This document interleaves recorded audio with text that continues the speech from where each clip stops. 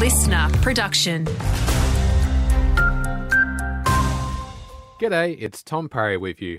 Limestone coasters are being urged to offer their homes as temporary accommodation ahead of this year's Generations in Jazz Festival.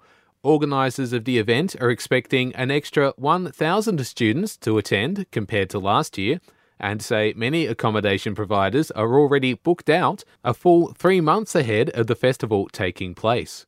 Turns out Brodie made more money than we first thought. Another $1,000 has been added to his online tally since yesterday morning, bringing the total to nearly $8,500. The 8-year-old Mount Gambier boy spent his January running every day to raise funds for AC Care. Spokesperson Brett Kennedy says the money will be put to good use. With the cost of living and other factors, we've seen a broad range of people coming into our community centre and seeking support. And this is a significant amount of money that will help us support these people and ensure that they get the help that they need.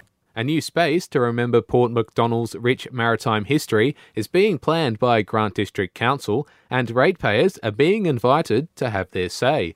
The joint project with the Maritime Museum will see a memorial wall precinct and shipwreck walk at the entrance to the boat ramp and wharf area.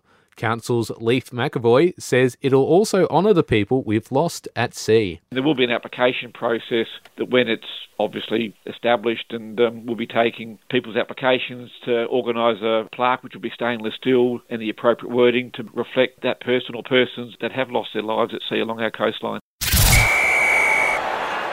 To sport now, and in local cricket, day 1 of round 9 in the Mount Gambier District season begins this weekend.